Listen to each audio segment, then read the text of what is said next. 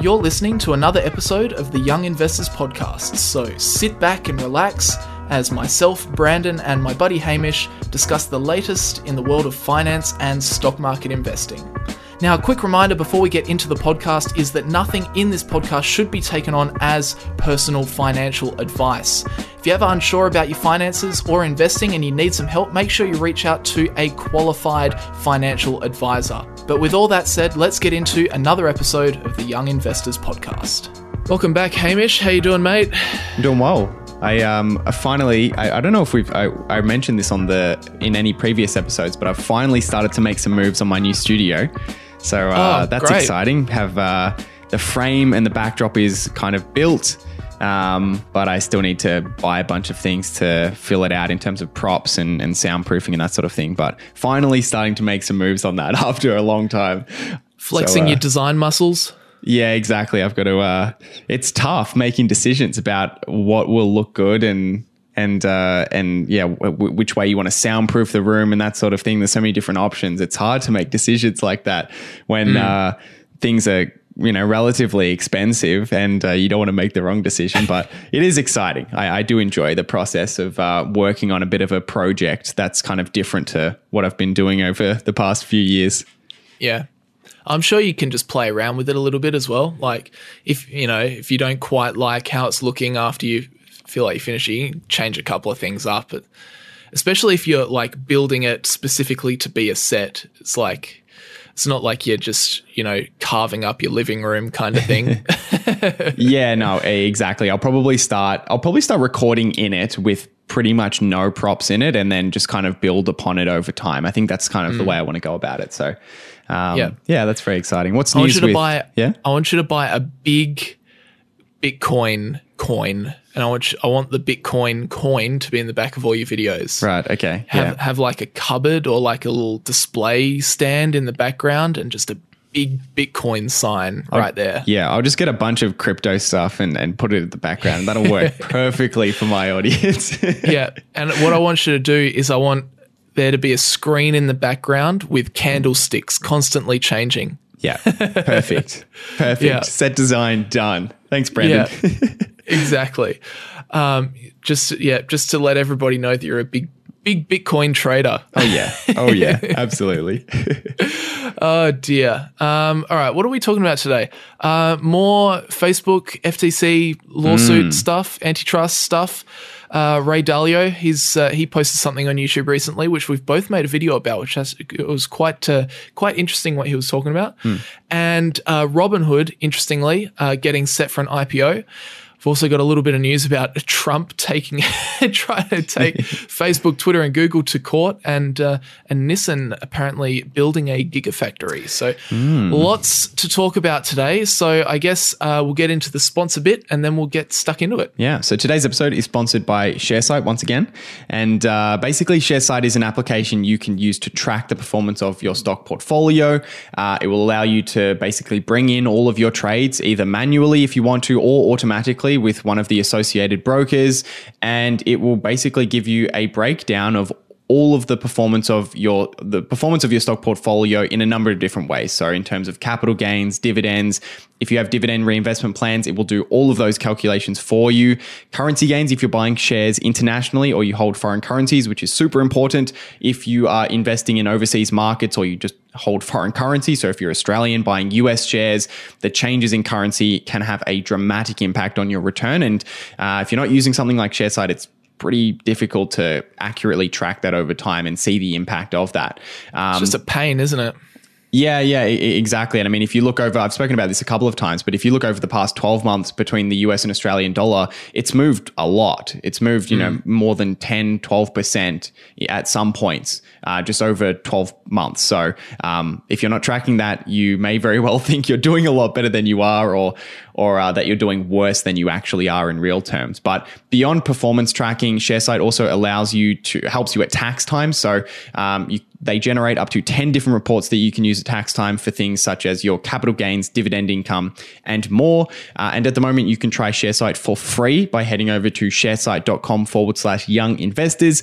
That's site spelled SIGHT, sharesite.com/young investors. So use that link, sign up to a free plan, track up to 10 stocks, and use it for as long as you want. Or you can also use that link to sign up to a paid plan for more features, and you can get 4 months off a yearly subscription if you use our link. So go check it out. And again, thank you to everyone who has used that link and in a small way supported this podcast, which we do every week.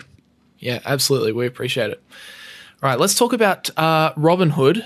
They are, we've been talking about, Robinhood IPO, when's it going to happen for ages.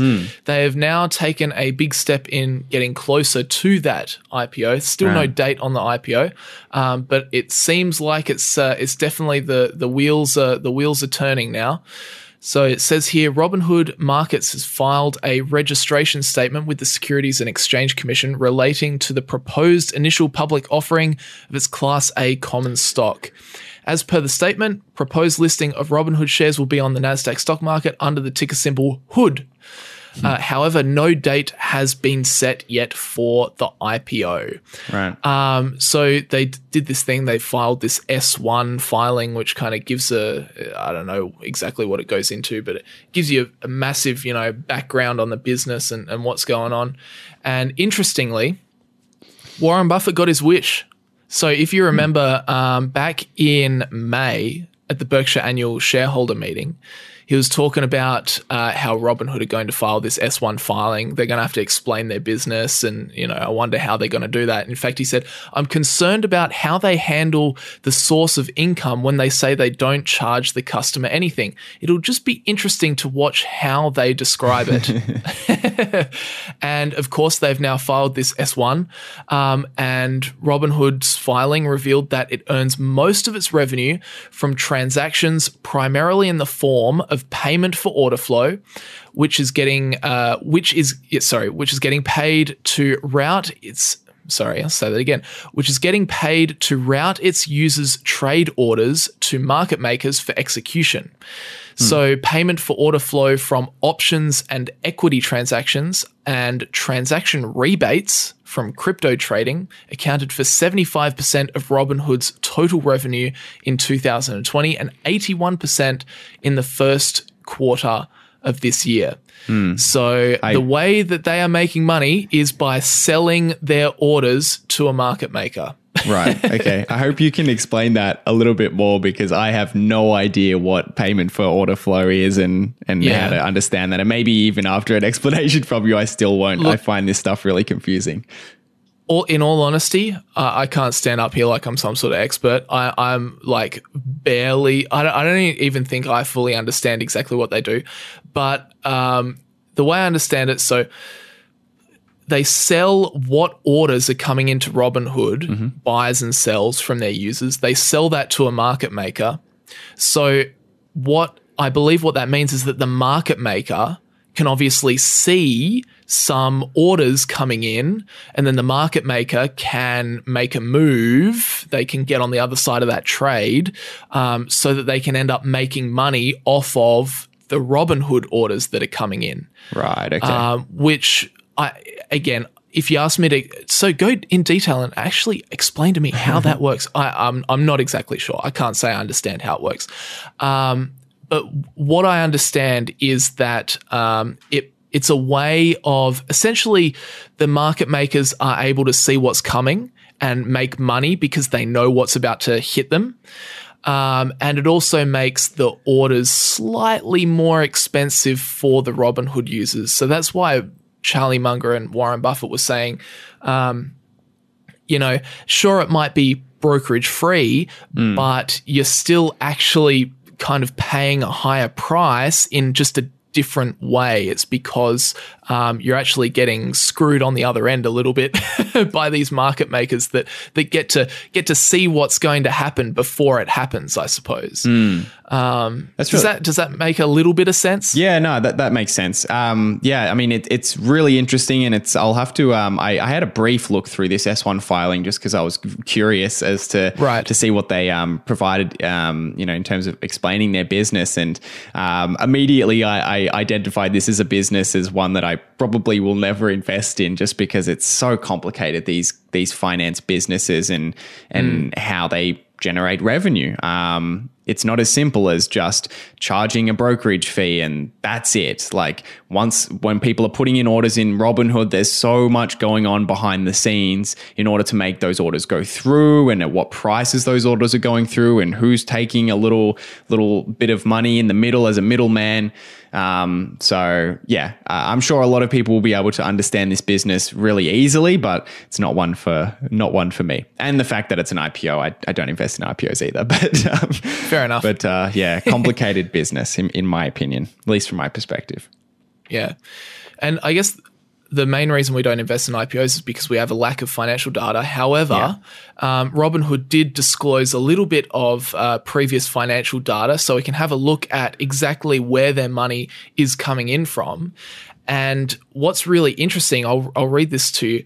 Robinhood S1 shows it garnered 198 million, or 38% of its total first quarter revenues from options transactions, compared to 198 million from option transactions, compared to 133 million from equities and 88 million from crypto.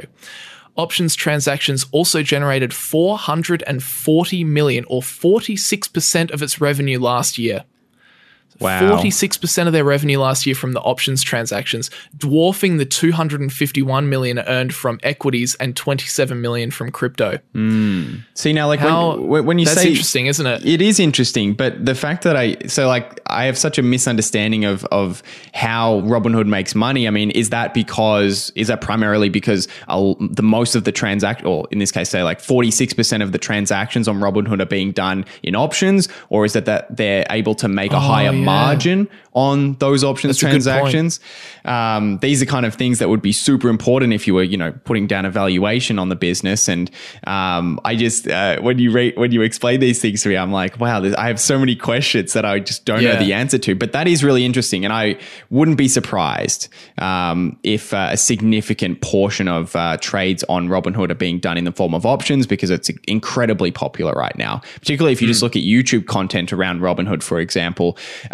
Most people are talking about how to trade options and that sort of thing. So really interesting to know. $440 million. Wow. They're making a lot of money. And this flows on from what we were talking about last week as well. You know how we were talking about, whether it's ethical for Robinhood just to be, opening up margin or opening up options trading to just anybody who signs up kind of thing. Yeah. While we don't know what you say is correct, it may be the options side of their business, selling order flow or whatever it is a higher margin business for them. But one thing that we do know just by looking at these numbers is that the options part of their business is the most valuable thing to Robinhood right now. Right, yeah. So we'll click, because if they're you just look at where their revenue is coming from, and if they have 46% of their revenue from options trading, then it's like, okay, options transactions are extremely important to our revenue. So in that vein, what are the top dogs at Robinhood going to say? They're going to say, okay, we need to continue to push our options business. Yeah. Look at how much money this is making for us. Forget about, they're saying it's dwarfing the equity portion. It's dwarfing the crypto revenue. So it's like, okay, forget about that stuff. Let's keep pushing options. We are making so much money. Yeah. And that's where you get the problem with these kinds of businesses. And it's not just Robinhood. It's really any kind of broker, in that they make more money if you trade more often.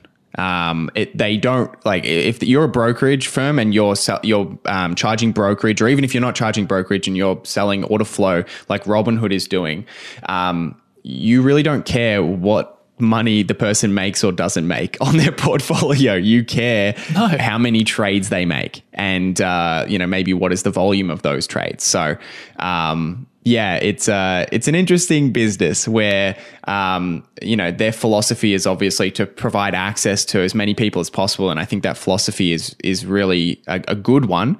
And I like to see innovations in the finance space that give people access, but at the same time, options trading is probably something most people just shouldn't touch with a 10-foot pole ever in their entire life. So the fact that most people are jumping onto investing for the first time, or trading, I should probably say, and seeing these options, the ability to trade options and doing that immediately from the get-go is incredibly dangerous for a lot of people. So, yeah.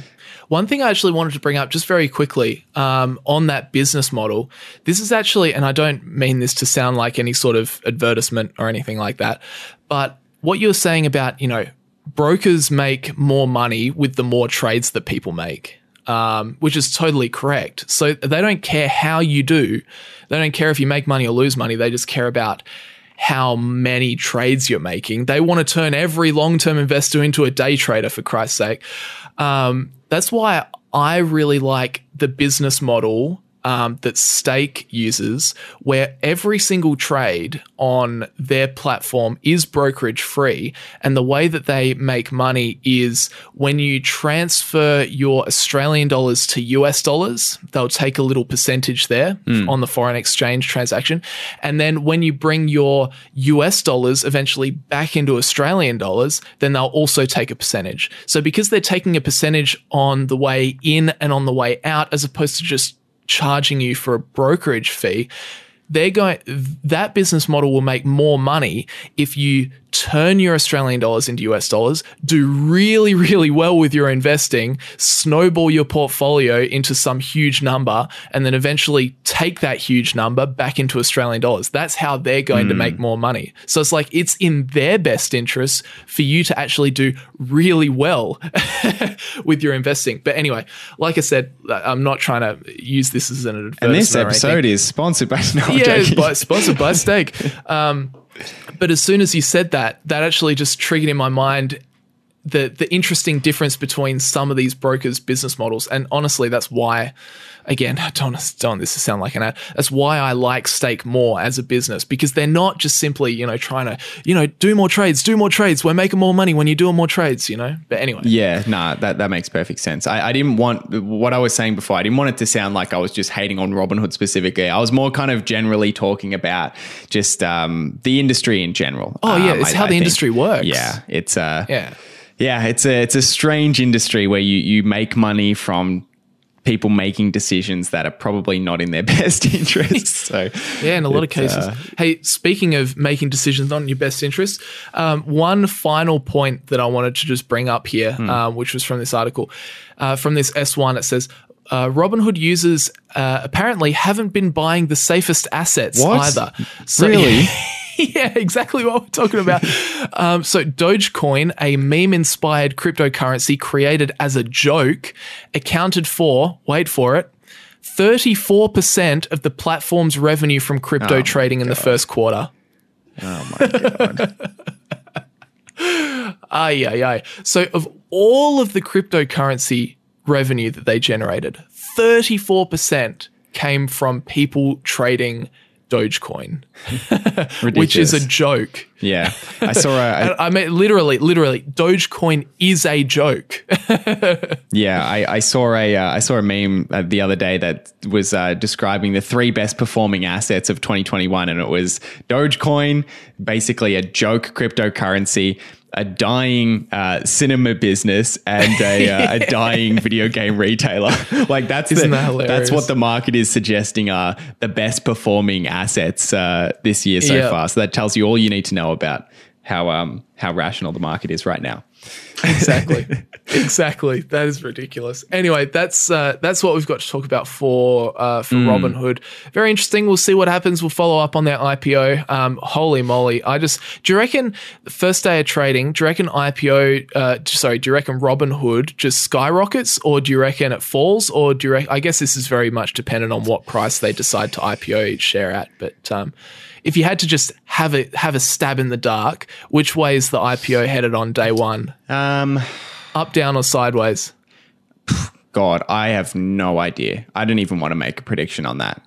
Because I'm thinking it could go up because it seems like every IPO is just skyrocketing on the first day these days. But then again, there's been so much controversy about Robinhood. I wouldn't be surprised if it went down. There was an IPO recently that just collapsed immediately. Was it Coinbase that? Yeah, I think so. Coinbase really tanked bad straight away. Yeah, so that has not gone anywhere near. It's still 26% down from where it opened. So, yeah, I don't know. Maybe it would follow something similar to that would be my guess. But it entirely depends, I think, on like just general sentiment in the market at that point in time. Absolutely. There's always a period where every IPO that's coming out gains momentum because all the previous ones have been doing really well. And then there's kind of a tipping point and it's like, okay, the last IPO was terrible. So all the pre-investors or the private investors are just going to sell immediately and just try and get out before the rug is pulled out from underneath them. So I don't know. I have no idea what that stock will do on that day. Yeah, who knows? Yeah. And that's why we don't invest in IPOs. Because we have no clue what's going to happen. All right, I want to talk about this Facebook story that I have here. And I think this was from last week, but it's still relevant and we didn't speak about it, I don't think. But Facebook scored a point against the US government. It's Facebook's on the board this week. Nice. This is kind of in relation to their antitrust lawsuit, which I'll give a bit of a recap because it was a while ago that we spoke about this. So this started all in December of 2020, where basically the Federal Trade Commission and 48 US states all band together to sue Facebook under antitrust laws, which was it was basically marked at the time as the biggest antitrust lawsuit since Microsoft faced their lawsuit in the early 2000s. And in that case, Microsoft actually lost. It was found that they did have a monopoly in some aspects of their business, in their computing business.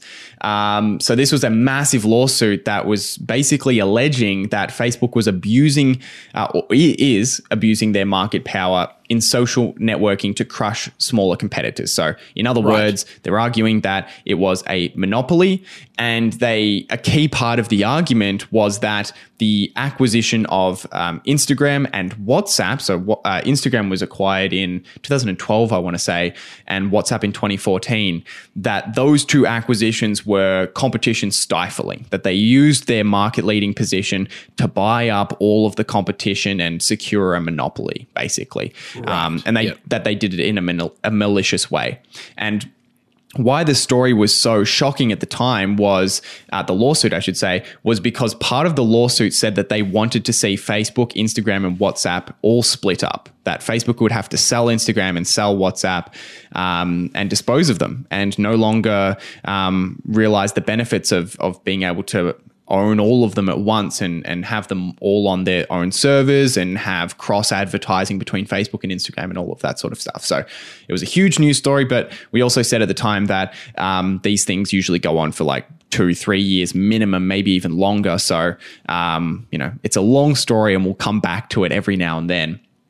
But 8 months later, today or this week, we got some big news, and that is that the case has been dismissed by a US district judge who basically said that the lawsuits were, and quote, legally insufficient. Which is pretty. And I mean, I'm gonna be quite happy throughout this story, by the way, because disclosure, I do invest in Facebook, so just that I'm entirely biased, but that's kind of my perspective on it. But essentially, so they just chucked it out. They chucked it out. Sorry, guys, not good enough. See you later. Yeah, I mean, they basically were told that they didn't provide enough evidence to prove that Facebook was a monopoly. And when a case is dismissed, that means that before the trial or the court has before the trial has even started or any settlement has kind of started to get underway, the courts basically say we're not even going to have this case. We're not even going to let you make the case because there isn't enough evidence. And the quote from the judge was, these allegations, which do not even provide an estimated actual figure or range for Facebook's market share at any point in the past 10 years, ultimately falls short of plausibly establishing that Facebook holds market power. So fair enough. yeah, I mean, that's basically the key issue. in this lawsuit is that the US needs to show that Facebook has market dominance. And in order for that, the US needs to define which market Facebook operates in. And basically, they can define it in two key ways. The way that I can see it, they could define it to include WhatsApp and Instagram, and they would want to do that, right? Because then they can say, well, they bought up competition. They bought up WhatsApp, which was in the same industry. They bought up Instagram. However, if they argue that those two businesses are in the same market, then Facebook also would likely be able to argue that things like YouTube and TikTok and Twitter and iMessage and all of these other things are in the same market. And then all of a sudden, it doesn't look like Facebook is a monopoly. So it entirely depends on how they define social media or social networking. And if the US was to argue that it excludes WhatsApp and Instagram and, is a very specific market that only Facebook caters to, for example, and therefore they have majority of market share, well, then there's really no evidence that Facebook used its power to stifle competition. Because if you're excluding WhatsApp and Instagram from the industry, then them buying them doesn't stifle competition. Yeah, so it's like they're entering a new industry. Exactly. It's overall just a very, very difficult thing to prove. And as the judge kind of said, the US was not able to provide a figure for Facebook's market share, which is the bare minimum you need to provide if you're arguing you're a monopoly is does Facebook have 90% market share? What's the market? And what are the who are they competing against? So, it didn't go well for the FTC, at least so far, but the FTC will be able to refile the complaint. So they haven't dismissed the case yet. So if they did that, they wouldn't be able to challenge again, but they just dismissed the complaint, which means that the FTC can file another complaint, which they almost certainly will. And if they do that, they'll have to come up with more evidence to support their claim. Right. So it's kind of like the court's saying, go away. Okay, that was your first draft. Wasn't good enough. Go away, fix it up, and then come back to us later. Is that kind of a good analogy? Or pretty much. I mean, basically what the courts have been doing over the past few months is hearing evidence from the US government to say this is the reason why we should have a case. And the key thing they're looking for is plausibility. So is it plausible? Do they have enough evidence that it's plausible that Facebook has market power? Not proving that they do yet. That's what the case would be for, the court. That's what the trial would be for. But is it plausible? And they couldn't even prove that. So they have to try again.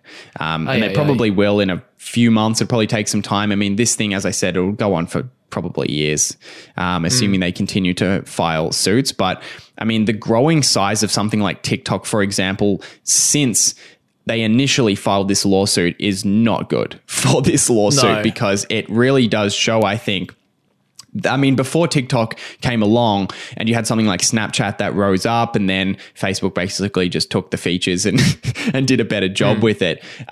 In that environment, you could have made a much better argument, I think, that Facebook had somewhat of a monopoly or market dominance. Whereas now, with TikTok rising so fast, even just over the past 12 months, I think it shows that there is competition and that things can change extremely quickly in social media. So we'll kind of just have to see how it plays out. Facebook hit $1 trillion valuation this week on the news, which was wow, big milestone. Jeez. I didn't think they were anywhere near $1 trillion. No, before me neither. I looked at this story. The last time I looked, they're at like 600 billion or something. Yeah, I haven't looked in a while. Facebook stock. Yeah, $1 trillion. Yeah. Oh yeah, they've just dipped down 993 billion. Yeah, but that's crazy. Yeah, I don't know about you, but I don't check my portfolio all that often because these are all long-term investments. So I actually saw this article and then I went and checked my portdio to see the return on Facebook because I hadn't actually seen it. But yeah, it's done incredibly well. It's yeah. I mean, it's pretty hard not to make money on Facebook over the past like 5 years or so. It's done extremely well. Man, yeah, it has. And it's one of, some stocks have just been on a tear and just haven't stopped. But Facebook has actually provided some buying opportunities over the past 5 years. There's been some events where the stock has gone down by, 20 or 30%. Yeah. Which has actually enabled you to get in. Yeah. Whereas, yes, other stocks, it's just like, please, I want that to happen, but it just has not happened for like the last 10 years. Yeah. And I mean, the truth of the matter is that Facebook has made mistakes and that has created opportunities to invest. I mean, the last time the big one was 2018 when the Cambridge Analytica thing happened, and there was hundreds of millions of people's data. Hundreds of millions of people's data was leaked. There was huge problems going on with Facebook, and they were getting sued. They took a $5 billion or a $10 billion fine or something insane. So the truth of the matter is, these great businesses, if they don't have something like that happen, you can't invest in them at a price where you're really confident. You can, of course, speculate. And I mean, if you had bought Facebook at any price over the past 5 years, you have done congratulations. Very well. You've done extremely well. But had they not lived up to their expectations, that would have been a different story. It's just that it's the fact that the business has done extremely well has meant that you could have paid pretty much any price for it. Yeah. Very interesting. Just a quick story. I'll give you an update on Facebook and their lawsuits probably in another 6 months. I'm not expecting any news anytime soon on that, so we'll see in a few months' time. I do find it pretty funny that it was just like the FTC, it was just immediately thrown out. You would have thought they'd maybe put in a couple of numbers in there. It just seems strange to me. Like, obviously, I don't have I don't understand how this legal system works. I don't live in the US or anything, but it just seems strange that they wouldn't even put enough data in there for it to be considered case worthy. They just get it chucked out straight away. But I'm sure they'll be back. Facebook, it's always the big players. They always have a target on their back, don't they? I like what you were saying.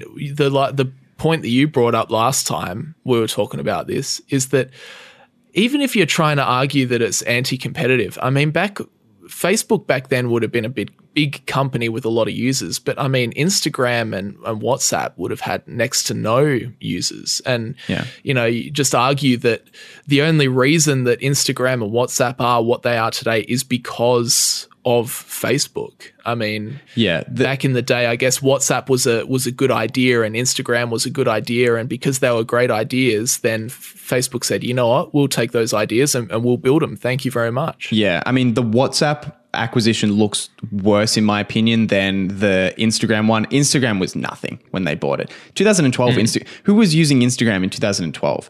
I guarantee, I mean, I would be very surprised if anyone listening right now was using Instagram in 2012. That company was so small. There was so much competition. WhatsApp is a little bit different. WhatsApp was already a massive company, especially overseas.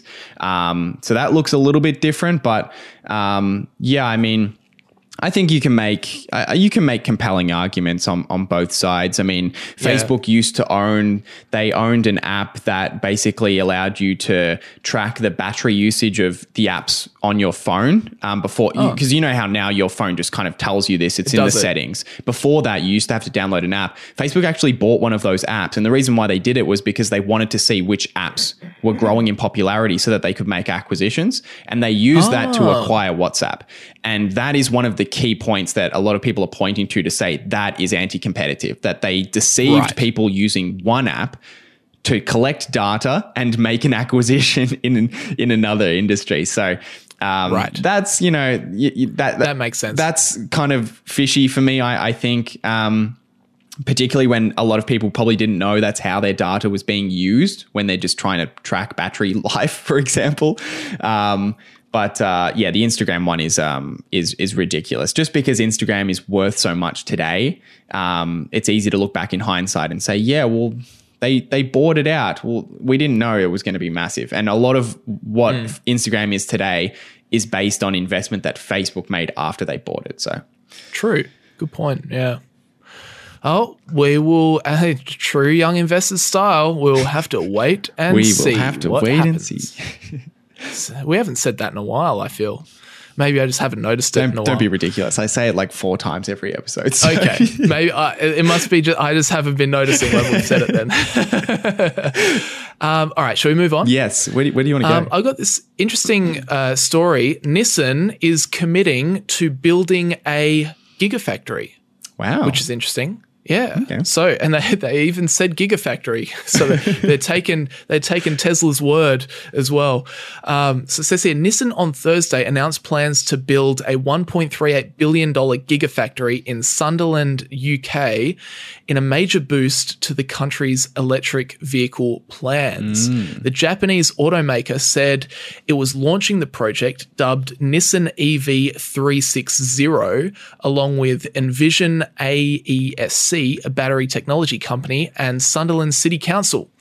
Nissan, which has been manufacturing in Sunderland for 35 years, said 1,650 new jobs would be created at the hub, 900 at Nissan and 750 at Envision AESC. Speaking to CNBC's Squawk Box Europe on Thursday, Nissan's Chief Operating Officer Ashwani Gupta said the move demonstrated our roadmap to carbon neutrality.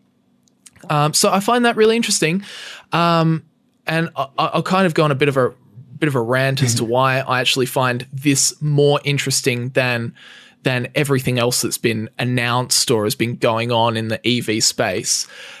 Because what this indicates to me, and obviously it's a long way to go, this is just like an announcement, but what it indicates to me is that we're actually seeing another automaker invest in the infrastructure, the new infrastructure that's needed to manufacture EVs at scale.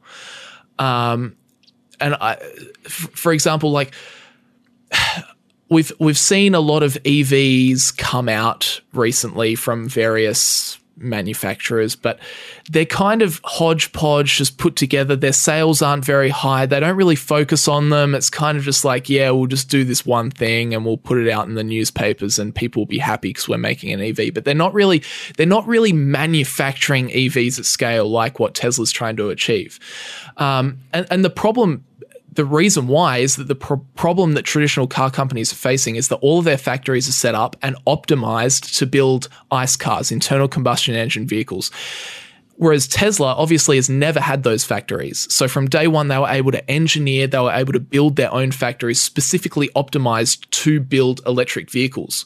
And a lot of people say, competition is coming, because all the current car manufacturers building ICE cars, all they have to do is retool their current factories and start building EVs instead. But it actually isn't that simple, because it's kind of like saying we're going to retool, a toy factory to instead make cake mix or something like that. Like, they're two completely different products. They look the same, like EVs and ICE cars, they tend to look like cars, but once you pull away the skin, they're actually completely different products that run completely differently to each other. So the problem that the ICE manufacturers have been facing is that simply retooling their old factories just won't be enough to be able to compete with Tesla, because Tesla are just extremely efficient and so well optimized because they planned the gigafactories. They built them from the ground up specifically to build this one product, and that was the plan from the beginning. So that's why this story in particular is actually interesting me more than, the new Mark E's come out, or the Audi e-tron or whatever. It's because Nissan has actually said, okay, they've put their hand up and said, we're going to build our own tailored EV battery factory, whatever it ends up being. Because to me, that indicates that they're actually genuinely serious about manufacturing EVs in high quantities, not just putting a new model out there just to catch some press and say, look, we're making a Volkswagen Golf and it's all electric. No, they're actually setting up the infrastructure that will be able to manufacture EVs at a high scale. Yeah. Anyway, rant over. That's why I'm actually excited about this, I suppose. And I hope that this actually happens and it does go through. Yeah, I mean, to me, it's extremely interesting to see changes like this in certain industries, because obviously bigger businesses that are more established, they have more access to more capital. So a lot of the time it's easier for them to maintain their competitive position, for example. But if there is a big change, especially in relation to businesses that rely on a lot of physical assets, a business like Tesla that doesn't have all of these ICE factories, these internal combustion engine factories, they don't, they're a lot more nimble. to changes at the moment, and they can kind of just build directly into and just start from scratch and build and you know the manufacturing requirements to build electric cars, whereas it's a lot more difficult and a lot more expensive for legacy automakers to make that transition, to either downsize some of their factories and maybe forego some revenue in internal combustion engine cars and then spend a ton of money converting them, or to build new factories, and then they might have these old factories that are you know going down in use or efficiency. So it is interesting, but I definitely agree with you that this is kind of one of the moves that shows they're quite serious about it, because of course you're going to need to make a lot of batteries if you're selling electric vehicles at scale. So yeah, it's a interesting move to see Nissan make. Yeah, I hope that this triggers, you know, Volkswagen, Ford, all these to actually say, yes, we are going to build a factory. It's not. I'm sick and tired of seeing other car manufacturers saying we're going to release a new EV model, and then it sells like 6,000 units a quarter or something, just something stupid. I'd much rather them come out and say we're going to build a massive factory, and yes, it might take us 5 years to build this factory or however long it takes, but once it's up, we're not going to be selling 6,000 cars a quarter. We're going to be selling, you know, hundreds of thousands of cars of electric vehicles per quarter. So anyway, rant over. Yeah, it'll be interesting to see how it plays out, because of course you had something like the Apple's iPhone and how dominant that was in the first few years, and then you know obviously many other businesses started making smartphones or you know caught up to Apple in that way, and Apple's market share in the iPhone market or in the smartphone market I should say, isn't you know crazy. It's not 80% or something. I think it's, 20 or 30% or something like that. But it's enough for them to be the biggest company in the world and to capture enough people into that ecosystem. So it'll be interesting to see how it plays out. Right now, Tesla just absolutely dominates the EV market. Yeah. But as the EV market becomes the dominant way that people enter the auto market, what will their market share look like, and what does it need to look like in order for them to meet some of the expectations investors have right now, considering the price that it's at? So those are all of the things that'll be very interesting to see. But yeah, very interesting. All right, that's my little rant. That's my little rant and rave for today. Should we talk about Ray Dalio for a little bit? Yeah. So Ray Dalio has been active again. He seems to, and I guess this is the case with anyone who's kind of in his kind of position. They kind of do like media events all in a bulk, right? They spend like 2 weeks doing a number of interviews or posts on their channel, and then they kind of go dark for 6 months. But Ray Dalio has kind of been back at it, and one of the things he did recently was he posted a video on his YouTube channel.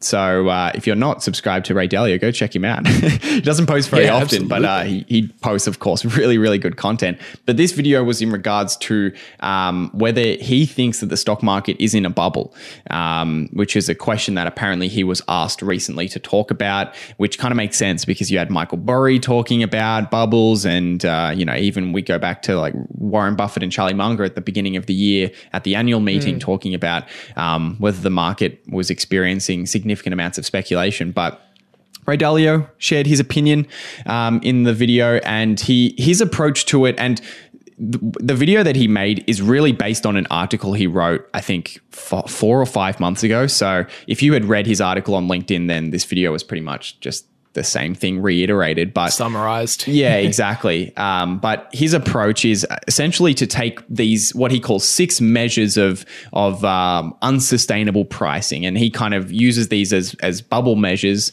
to assess each company within, say, the S&P 500 or the US market more broadly, and to see whether the market is in a bubble.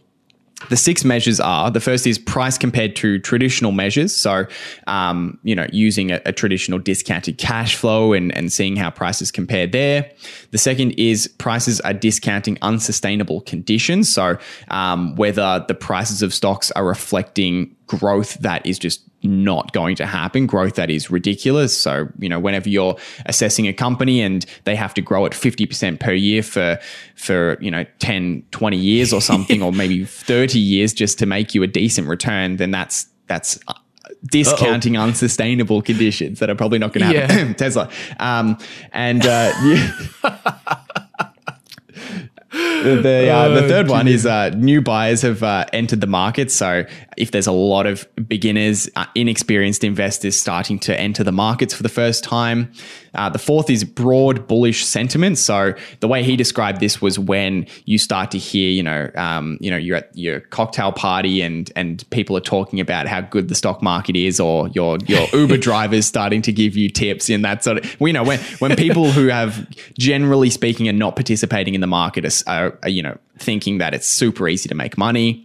Yeah. The fifth one is purchases are being financed by high leverage. So this relates to people investing in the markets, but also just businesses in general, whether businesses are starting to use huge amounts of debt to make investments and make purchases. And then the last one is buyers or businesses that have made extended forward purchases. So basically what that means is when businesses start to basically stock up on inventory and other things because they expect prices to rise. And when that happens, because there's a lot of buying of those products or inventory, it creates a flow-on effect of inflation in them, and then more people want to buy them because they're going up in price. So those are the 6 measures, and he kind of goes through each of them in the video and explains his thoughts on them. I guess one key point is that he says that it's not as if all of these measures need to be met for there to be a bubble. It's just that these are signs of a bubble. So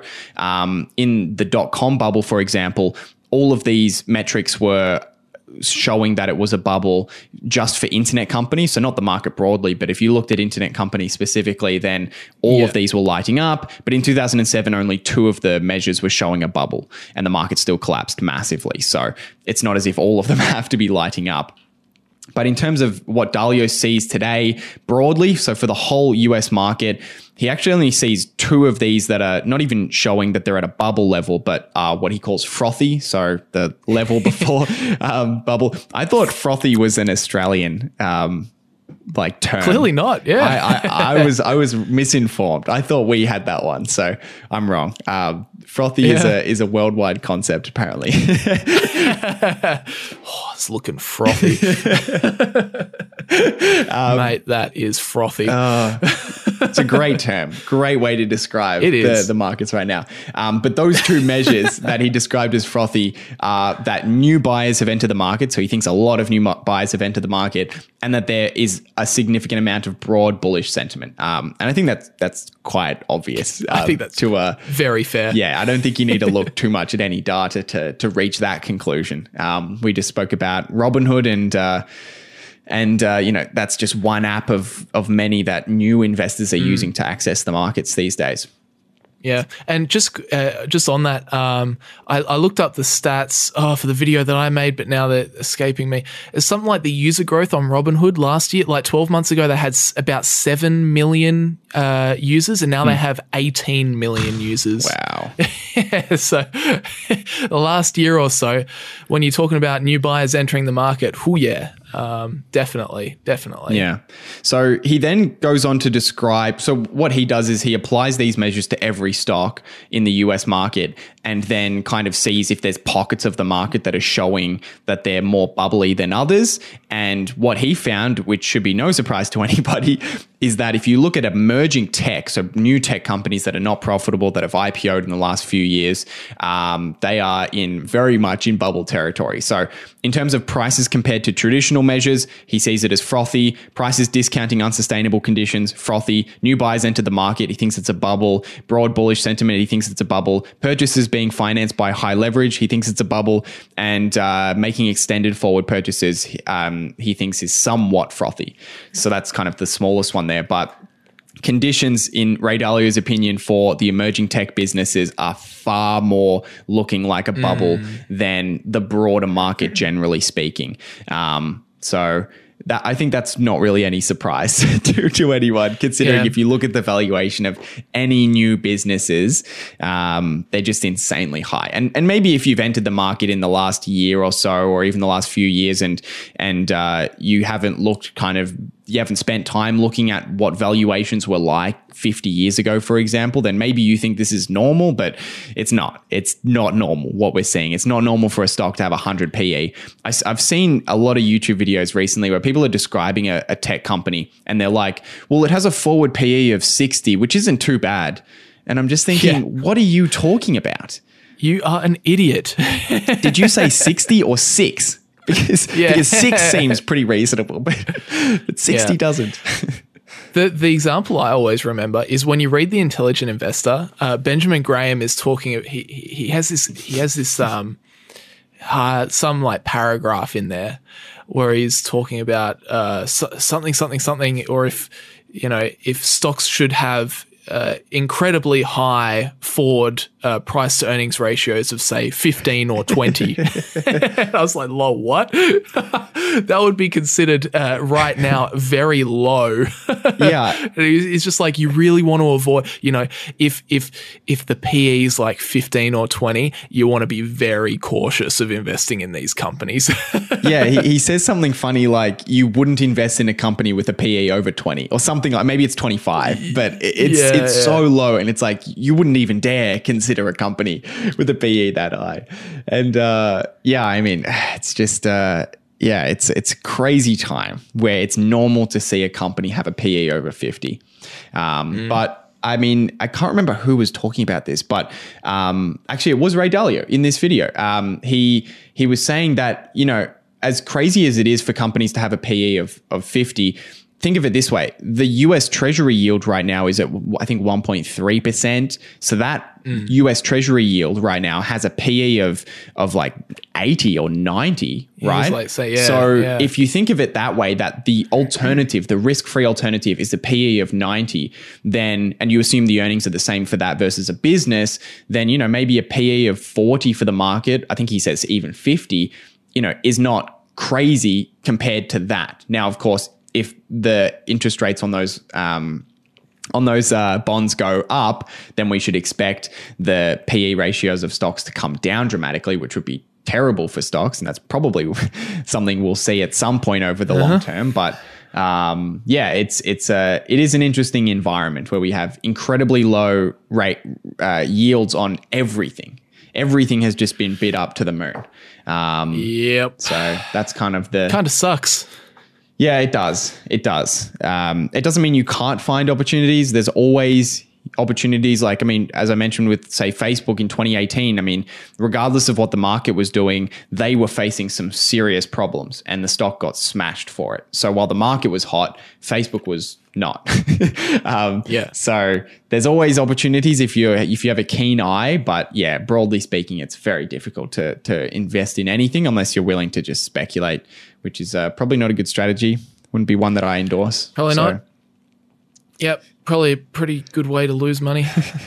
Yeah, exactly. Yeah. That's all I had from that. I recommend you go check it out. And Ray Dalio has put out some interviews on Bridgewater Associates, which is his other channel for his investment firm. Okay. So there's some new ones that I haven't looked into yet myself, but there's a lot of content coming out with Ray Dalio at the moment. So if you're a Ray Dalio fan, go check out some of his more recent interviews and things he's posting online. Oh yeah, I'll have to check that. There's one from yesterday that we need to have a look at. Yeah, I haven't looked at it yet. I'll probably look at it later today. Yeah. We'll have a watch later today. Sounds good. All right. Well, we do have one more story about Donald Trump, but I think we might save that for potentially next week because we are running low on time a little bit. Should we do one or two Q&A questions and then scoot out of here? Yeah, absolutely. I can read one to you. Any preference? Let's do this one here. Okay. Hey guys, and thank you for the podcast. Well, thank you for tuning in every single week. I have a question for you regarding investing by picking individual stocks. Can you tell me what gives you confidence that you are going to outperform the market and index tracking funds by picking individual stocks when so many other much smarter people than we are have failed to outperform the market or made it by a very small margin? Yeah, this is a really good question. Yeah. Because you're right. Probably the statistics should tell you that you shouldn't be very confident that you can outperform the market. If we were talking to someone like Jack Bogle, if he was alive right now, he would say, you idiot, if you think you can outperform the market. Good luck. And you can look at some of the charts, and I made a video about this recently, about how, active funds, I think it's like 75% of active funds in the United States underperform the S&P 500. Here in Australia, I think about 80% of active funds underperform the ASX 200. And of course, you can just buy index funds that track these indices, and then you're good. I mean, you'll get the return of the index. So yeah, it's definitely like it is difficult to outperform the market, and I think the main thing it comes down to is temperament. But I also think that even though there are a lot of funds out there that look fancy and they can't outperform the market, I think it's important to remember that as a small investor, an individual investor just like me or you, we actually have a much higher probability of being able to consistently outperform the market than the big money managers of the world do. And that's quite simply because the big money managers, the ones that you see on CNBC or whatever, that are managing other people's money, they're playing a very, very different game to what we're playing, because they're not really investing their own money. Well, they probably are, but they're mainly investing the money that belongs to their clients. And pretty much because they're investing money that belongs to their clients and they're all doing that, they essentially need to be consistently making returns. Otherwise, the clients are going to go, you know what, this guy down the road is doing a far better job than you are, so I'm just going to go with him. So what that means is it means that these guys are pretty much constantly invested. I heard of one, I was talking to someone privately, is saying that the fund that he used to work for has you can only hold a maximum of 10% cash or something like that. Which is just crazy. It's I wouldn't want to have that sort of rule. Imagine having that rule imposed on you that at all times you maximum amount is 10% cash. It's just man, that would be crazy. There's some times where I might be 20%. There's some times where I might be 5%. But anyway. So they're trapped into this always being invested. They're trapped into this always producing returns. Trapped into this always need to perform for my clients. They're trapped into this short-term mindset. Because they can't just be like, what, the stock market is real hot, I'm just going to take all of it out, or a lot of it out, and then we're going to, or, not even thinking like that, but thinking there's no good opportunity, so I'm not going to put any money in right now. They can't do that. They just have to be in there. So, whereas we can just wait. We can just, there's no pressure on us. Hamish isn't going to come around to my place next week and say, hey, Brandon, have you made 5% this week? And, if you haven't, then, you're in trouble. So we can just wait. We can sit and wait for great opportunities. And that gives us a really, really big advantage that's very underappreciated, I feel. People really don't appreciate that. And it's probably because they don't understand the game that the funds are playing. So they see this underperformance by all these funds and they're like, oh, can I beat the market if these guys can't? But you absolutely can. Yeah.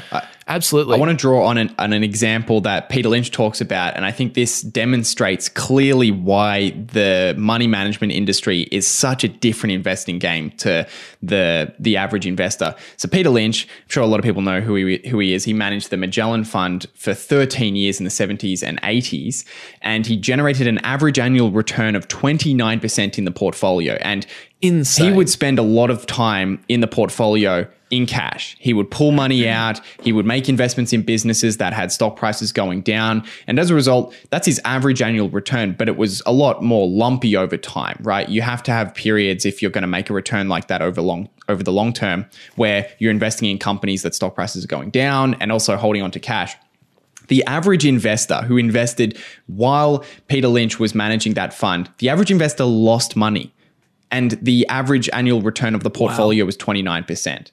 And what that shows you is how people behave when they're giving money to a money manager.